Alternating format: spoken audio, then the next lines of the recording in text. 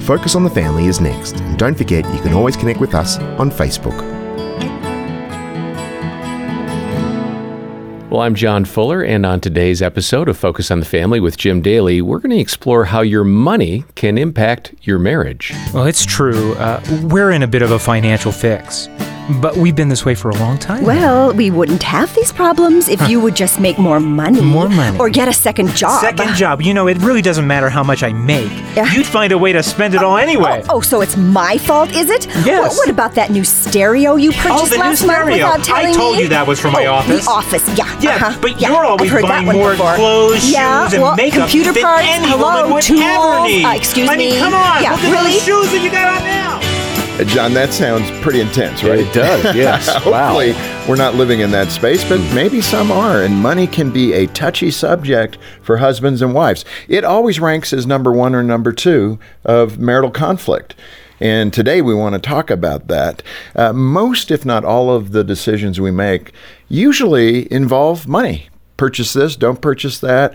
Maybe like a car, or maybe like just a vacation or something else you got to do as a couple. Money's involved. It's a part of our everyday lives. We've got to get a handle on it. Yeah. And, you know, there's a reason why I think most couples in their wedding vows say for richer or for poorer. That means something. And today, again, we want to equip you to be able to manage your money in such a way that it reduces, it may not eliminate, but it will reduce conflict in your marriage. Yeah, and Taylor and Megan Kovar are here. They're authors, speakers, and financial planners who have a passion to help couples and families achieve financial freedom and a peaceful home, which is a good goal, and also a thriving marriage. And Taylor and Megan are known as the money couple. They've written a book called The 5 Money Personalities, Speaking the Same Love and Money Languages. Taylor and Megan, welcome to Focus. Thank you. Excited to be here. Yes, thank you so much. Good. How did you two get involved in this? I mean, it's not like, I don't think, you wake up or you get married and say, honey, I got an idea for us. Why don't we become financial coaches and planners? Yeah, it was not an overnight thing. And I am a certified financial planner. So my wife, Megan, she's more of a stay-at-home mom. So she is along for the ride a lot of times, well, on the finance side of things. She's much more the writer, and I'm more the speaker. But she is a tremendous asset when it comes to working with couples. Well, hang on a second. I got, you can lay out the financial plan. Yeah. But if Megan doesn't do it, so you must be a good partner in that when you have agreement on this plan. Absolutely. We learned early on that we did not speak the same language when it came to money, and we needed a lot of help in order to get on the same page. So this is how some of this was born. In fact, we did a little research in the book and found that you like Mustangs. I was a Camaro guy. I did like Mustangs. I did. So you actually wanted to buy a Mustang. I did, yeah. So, being young and in love. So Megan and I started dating at 14. So we had practically raised each other. That's awesome. And we put dating in quotation marks because at that point there were no cell phones, no internet. I mean, our dating consisted of meeting each other at church every Sunday. Yeah. And so dating was, we use that term loosely, but since 14 we had been together. And we were getting older, and I was like, hey. Like 16, 17? 16, 17, exactly. Much older. Practically Much older. grown. Thinking about Social Security. Yes. Thinking we were grown. And I thought it would be a great idea to surprise this woman that I was hoping to marry by buying a brand new car because I could finally afford it. And I didn't really tell her. Instead, I just went and picked it out and had to have my dad co-sign because I had no credit and really no money and I couldn't afford it, but it was cool. And I thought she would think it was really cool. And so I bought this car, drove to her house, and what I thought was going to be just this amazing, show of gratitude, and you're so awesome, and you're the coolest guy ever, so glad I get to marry you one day, hopefully, again at 18, instead was complete opposite of, what were you doing? What were you thinking when you bought this car? You can't even afford rent. Why are you buying a car?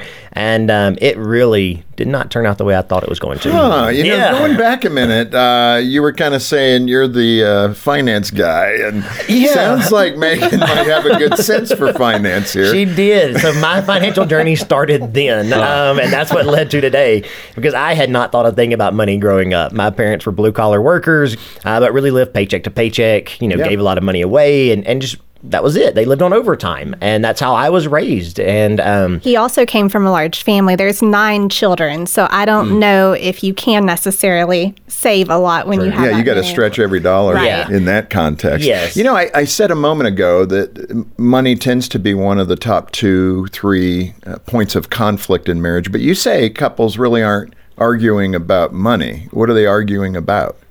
For us, it's really about how people think about money and how we talk about money, or the lack of talking about money.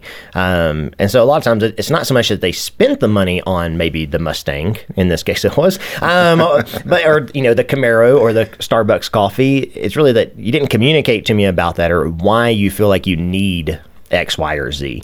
That ends up causing a lot of problems in marriages. Why do you think budget is such a bad word in a marriage? Yikes, budget. I think that people see budget and think it's rules for them. They're adults. They're making the money. So why should I be given rules as to how I'm spending that money? Oh, that's insightful. Yeah, that's true. We don't like accountability, do we? Right.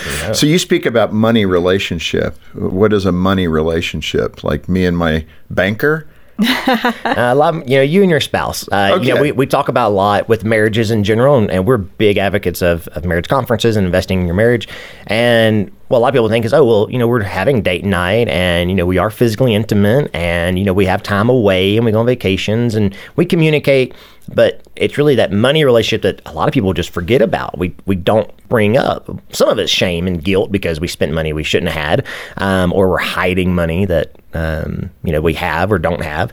And so that money relationship really drives a big part of the trust that goes on between a husband and a wife. It's true. It kind of cuts through the fog. And if there's conflict there's something you need to work on, right? You knew an older couple. I think they'd been married more than 40 years, if I remember correctly. Right. And they had all this kind of misery in their marriage, but they had plenty of money. So, for the couple starting out, going, all we need is more money and we would be happier and have a better marriage. Doesn't always work that way, right? Does not. Absolutely not. I think so often everything comes back to communication. Not only if we have more money, we'll do better, but also some people think if we have a child, our marriage will be fixed. If we have a different job, if we have a new friend group, and it all comes back to communication. What happened in that man and his wife's situation? Married 40 years and had lots of money, but they were miserable. Yeah, so what we found, we were talking with this couple and had a great financial plan, had a lot of money compared to the majority of people, that are out there, and came to us one day and said, hey, we're done. We're calling it quits. And I was like, hey, you're in the prime of life, right? You're getting to enjoy, in theory, you get to enjoy retirement or about to enjoy retirement. And what it came down to is she always wanted to see more money in the account. And he felt confident in where they were. And so over the years, he would, contribute less to his 401k when she wanted him to contribute more. And it was just always kind of underlying there. And as they were getting closer and closer to retirement, she realized, I wanted to see a bigger number there. And even though as their financial advisor, I was like, you're very safe. You have a very safe nest egg. Here's all the, the scenarios and everything. Everything looks really good. She wanted to see more. And I don't know if it was really so much she wanted to see more as she just wanted to feel heard. She wanted to feel that he understood where she was coming from. And he never took that approach. Yeah. He always just said, look, we're putting back 4%, it's enough. We're putting back 7%, it's enough. And never really explained maybe, hey, babe, I understand you feel that way. How can we come to an agreement here, right? Yeah. If we put 5 in instead of 4 and I could still use the other percentage on something else, they never really had those conversations. And ultimately it led to them being divorced right when they're about to be able to really enjoy retirement. They did divorce? They did. Oh, my goodness. That's a sad outcome. It is. Yeah, it's very sad. And that really opened our eyes to why are couples feeling this way? There's something ingrained in us that we think differently about money. Well, and part of it's talking about it. That's why we're talking about it today, because we don't want you, the listener or viewer, to be in that spot, be married 40 years and look at things differently and have this conflict where it's insurmountable. I mean, that's not the goal for us as Christians, particularly. You do something in this book, which I think is really good, and that's put personality to money types. Yeah. I don't know if this is 100% accurate, but let's talk about those 5 personality types and give a little description to each one. Sure. So there are 5 money personalities that we have discovered, and that starts with, we have a saver, spender, risk taker, security seeker, and also a flyer. Oh, I just like flyer already. That sounds like a fun one. It sounds fun, right? Yeah, They are really fun. Except you pay the piper. You do, yeah. Yeah. And so after interviewing literally thousands of couples, right, and we've done this, we've identified these 5 different money personalities that are out there. I mean, a lot of people, when we talk about how you think about money, it's usually saver and spender, right? And that's usually where people stop. Yeah. Well, I'm a saver, she's a spender, and that's all it comes down to. Well, and every saver is a spender to a degree. To a degree. Because you got to spend money. You got to spend money. Right. And then every spender has to hopefully save something. Yeah. And so what we found is everybody has 2 money personalities. You have a primary and a secondary that kind of jump out, right? That's how we put it. So Megan is a saver, security seeker, and I tend to be a spender, risk taker, which are 2 very opposite ways of thinking about money. We're already hearing conflict. Yes. Yes. I mean, it's them from the Mustang, right? Ever since then. Yeah. That was a tell. It was. Yeah, very much so. And so savers, the very basic, they like to save money. Like the woman in our story, she wanted to see the money in the account. She wanted to see the hard dollars there. Didn't really care to see it in a rent house. She wanted to see it in the account. And so savers, Meg is a great example of a saver. Yes. So I am a saver, and I'm also a tad bit of a security seeker. But as a saver, of course, like everyone knows, we love to save money. Taylor is very big on, well, we are saving money. We are putting money away by investing in this real estate or investing in land or different things. But for me, I want to see the money in the account. I want to know how much is in the account at all times. One of the things that definitely gives me away as a saver is I love to go out and have a good time, but it's going to be on a budget. Like me and the kids, every summer we look at the movie theater schedule and see that they have $1 summer movie club. Right. Now we have already watched all of these movies because they're from last year. So we've already seen the movies, but we're going to go because I know we can watch the movie for $1. We can get popcorn and soda and we're going to have a great time. And to me, that satisfies my little bit of spender, but also lets me know that we're having a great time and saving money at that time. Mm-hmm. Now, when you're talking about buying soda and popcorn for $1, I'd go just for that. That's crazy good price. Right. Yeah. We don't even have to watch the movie. Just forget the movie, kids. Put these blinders on. That's your popcorn. That's a good deal. Absolutely. Yeah. Hey, help me understand how our faith, and this is really critical because you can be a good Christian and be a saver. Mm-hmm. You probably will pat yourself on the back maybe a little more than your spouse who may be a spender. Mm-hmm. But, they're still saved in Christ, right? Yeah. Right. So how do we recognize different personalities and then kind of pull some more of those outrageous attributes in a little bit to give them some discipline, I guess? Yeah, and I think a lot of that starts with, understanding how you think about money. We can say I'm a saver, I'm a spender, but in reality, if you don't really know, if you haven't studied it or took the time, and we do have a free assessment online. It's 5moneypersonalities.com, where you can go and take the assessment. That's great. Just takes a few minutes, dives into your money personality. And so we use that to, start the conversation. And, all throughout the scriptures, there's examples of savers and spenders and flyers and all of these different money personalities. And so once we know how we think about money and we're able to communicate that, it really opens up the communication between a husband and a wife. And so that's where we usually start is let's take the assessment, let's figure out where we are, and then let's utilize some resources that are at our disposal to communicate better. We find a lot of people want to have hard money conversations at the most inopportune times. Mm-hmm. I come home because I'm a risk taker and I'm like, hey, I got this new business idea. Let's, we're going to do this. And I walk in the door because I'm all excited about it. And Megan's sitting there trying to cook dinner and, the house is a wreck because the kids had just walked in from, playing outside and everything's just crazy. And I'm trying to throw this business idea at her. And it's like, hey, that's not the right time. Right. So that's a whole different problem. Whole different problem. Timing is a very big problem, and so but getting on that same page, understanding, hey, let's find a time that works for both of us. Let me make sure I answer the questions before you. So let me just make sure. So you don't set candles up in the bedroom, and you come to the bedroom and go, honey, I've got a great deal for us.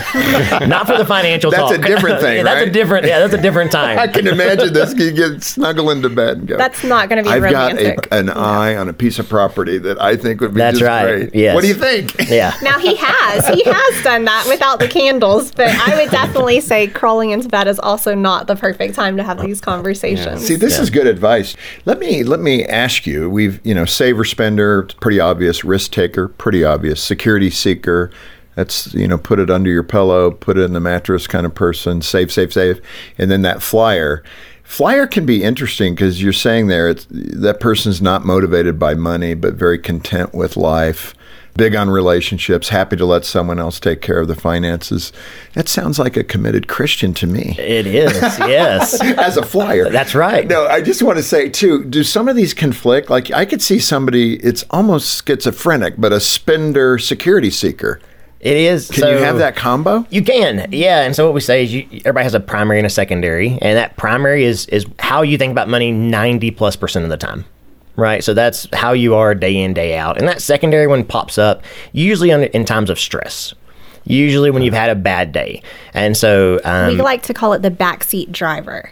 It's like trying to pump the brakes on things sometimes. That 10% Well, I'm of thinking the time. somebody in the aisle going, buy it, don't buy it, buy it, don't Yes. buy it. I mean, they're like, wow, what am I doing? Yeah. No, typically, when somebody's had a bad day and they say, man, I deserve to have a good comfort meal. buying. Comfort buying. Okay. Yeah. Retail therapy is what I Retail call it. therapy, Right. yes, right. So You those guys are so those well jump out. educated in Yeah. this. Moving to scripture, which is really critical. How does God see these personalities? I think Philippians 4 is a good place to ask this question, where, of course, Paul's writing and says, be content in every situation. I've learned to be content if I have a lot or if I have a little. How do we find that contentment in a culture that is saturated with consumerism? I think Ecclesiastes is one of my favorite books in the Bible, and I think it speaks to that really well, especially to today where, we think, if we have more money, if we have this nicer car, if we had more vacations, or, we're idolizing people we see on Instagram and social media. If we just had that, we would be set. And Ecclesiastes does an amazing job of saying, hey, I've had all this, right? Because I've had everything you can imagine, but it all comes down to our relationship with God, right? If we keep Him number one and really the center of all that we do, we can be content in all situations. If we just give Him our fears, our worries, our concerns, our joy, everything becomes a lot more in focus. In your book, The 5 Money Personalities, you address something called financial infidelity. I mean, that sounds like a big, hot word, infidelity, obviously. What's financial infidelity? For us, financial infidelity comes from, one, a lack of communication, but when we think of infidelity, most people think of physical infidelity. Correct. And we don't think, financial, me spending this money and my spouse not knowing about it is not nearly as bad as me having some other type of an affair. But in reality, a lot of those same emotions come up when financial infidelity occurs. And so, we talk about financial infidelity in a few different ways. So one being hidden expenses, right? Hidden credit card debt, hiding cash, or even controlling. Yeah. So we worked with a couple one time where we're talking with them and he says, I go through McDonald's for lunch sometimes and my wife will call me and say, hey, why did you get a large drink? And that controlling of money. And so financial fidelity can take a lot of different avenues, can pop up in a lot of different ways, but it does bring about a lot of those same insecurities, a lot of those same emotions that other types of infidelity occur. In an unscientific way, when you look at the number of couples that you've talked about, I guess it's a little startling to me that what I imagine would be a fair number of couples that do have hidden accounts or money stashed away and they don't talk together as a couple about it. Is that pretty common? It is. So statistically, we show about 65% of, especially women, have a hidden credit card or hidden debt. What is that saying when they do that? I think that it stems from generations of women teaching the younger generation to have that mad money, that safety net, just in case something happens, that they'll have a little money set aside in case the marriage doesn't work out. Wow. I think that some of it stems from that. And then, of course, it also stems from the feeling of, I know better than he does. So he's spending the money in a way that I don't feel it should be spent. So in order to have that safety net, I'm going to have to take it upon myself to start saving away. I was just going to say, that sounds like there's not communication again, right? Yeah. Yes, it always boils down to communication. In that context, too, it kind of leads into that fear-based situation, which, Right. again, is going to be one of the roots of division within the marriage, you know, for whatever reason. But certainly money will create that, especially fear Yeah. regarding money. So in that regard, I guess there'd be two ways of looking at that. You have insecurities, let me call it that, and you've described that. What about the other side of that, where we can't pay our bills, we have a lot of debt? How do we balance that fear and lack of confidence with the security and peace of mind that God wants us to experience? I mean, you're in it. If you're in that well, that deep well, that pit of debt and everything else, how do we overcome the fear of that and start working on getting rid of it? You know, for me, I think a lot of it comes down to a lot of people are in debt and above, in over their heads. And a lot of it comes from things that aren't biblical. It's the lust of the eye and the lust of the flesh. And so, number one, we tell people, if you're in that situation, the Bible makes it really clear we need to repent, right? We need to go to our Heavenly Father and say, hey, I messed up. I've done wrong, and realize that it wasn't some outside circumstances. It wasn't your neighbor that used your credit card, right? It was you. And we made those decisions as a couple or independently, and really just come to that realization that, hey, we have failed. We're not blaming others, and let's get on the same page. We're big proponents of we're on the same team. If you're in that pit of despair, a lot of times you got to realize, hey, we're on the same team. We got into this together. We're going to get out of it together, and really sit down and work on that plan. But from an aspect of realizing we got ourselves into this. Well, and let me stress that point, because what you're saying is, yeah, you're on the same team. But in this context, you can really be divided. Yeah. And that's not a healthy way to solve the problem of how do we get out of debt. You talk about a money dump. Boy, it sounds like fun. Where can we go? Doesn't that sound great? I don't think that's what you're talking about, but it does sound like fun. But what's your version of the money dump? Yeah, so the money dump is where we want couples to get together at least once a year, right? And we say once a year to really just dump it all out, right? Let's just get all the fears, all the insecurities, all the issues, all the worries out on the table. Let's just dump it on the table and let's talk about it. What does that sound like? Give me help between a husband and a wife. For us, that means, hey, we're not going to have the kids around, right? It's something that we've planned, and so we have thoughts together, so it's not spontaneous. It's not bringing up a bunch of old fears or concerns. It's really, this is where I am right now, and this is why. So we've thought about it, we've written out some ideas, and we're having a really good conversation about it. And so that money dump, it just helps to ignite the conversations, helps to keep the couple back on the same page. And, some people say, well, that's only once a year. You're only talking about money once a year. It's like, no. We also have a thing called the money huddle, which is where we recommend couples come together. They huddle up, 5, 10, 15 minutes a month and just say, hey, this is where we are. We're moving in our budget. We're making progress. It's not an overnight thing. There's not a switch we can flip and everybody just become a millionaire. It is a progress. And so between the money dump and then moving toward a money huddle on a once a month basis, it really helps keep those lines of communication. We've said this already, but it bears repeating, I think. Conflict about money in your marriage, it is inevitable. It's going to happen. I like that idea of getting out there and getting ahead of it and having these discussions. And that's what you mean by the money dump. When I was looking for those examples, it's like, honey, I think we're in a good place. Or, honey, maybe we're not. Do you feel the same way? That would be some of those discussions. Or maybe we're not saving enough. Or maybe we do need a dryer. How are we going to pay for that? Or something like that. Right. Matter of fact, I use that because we need a dryer right now. That's where you would go over different goals for the family and things like that as well, because typically some of the goals aren't just going to come around without money involved in those goals. So that's where you would discuss also how much we're spending on the children's soccer lessons or private schools or whatever may come up. Yeah, and we've created some really great resources to help couples to open those lines of communication. And so we have questionnaires that couples can use to help start that. It's just say, hey, this is the basis of this money dump, right? Yeah. And really open lines of communication. And that's critical. I mean, I think that's what it's about. Whether it's money, intimacy, faith, having that open line of communication is critical. And let me encourage our listeners to get a copy of the 5 Money Personalities, Speaking the Same Love Money Language. Marriage. It's a great book that can help you overcome these obstacles in your marriage. And this is one of the big ones. Money is a big obstacle, unfortunately, in marriages. Taylor and Megan, this has been really good. I so appreciate you making the time to be here, coming up from Texas and spending a little time with us. I hope many, many couples are helped through your great advice. Thanks. Thank Thank you you so much for having us.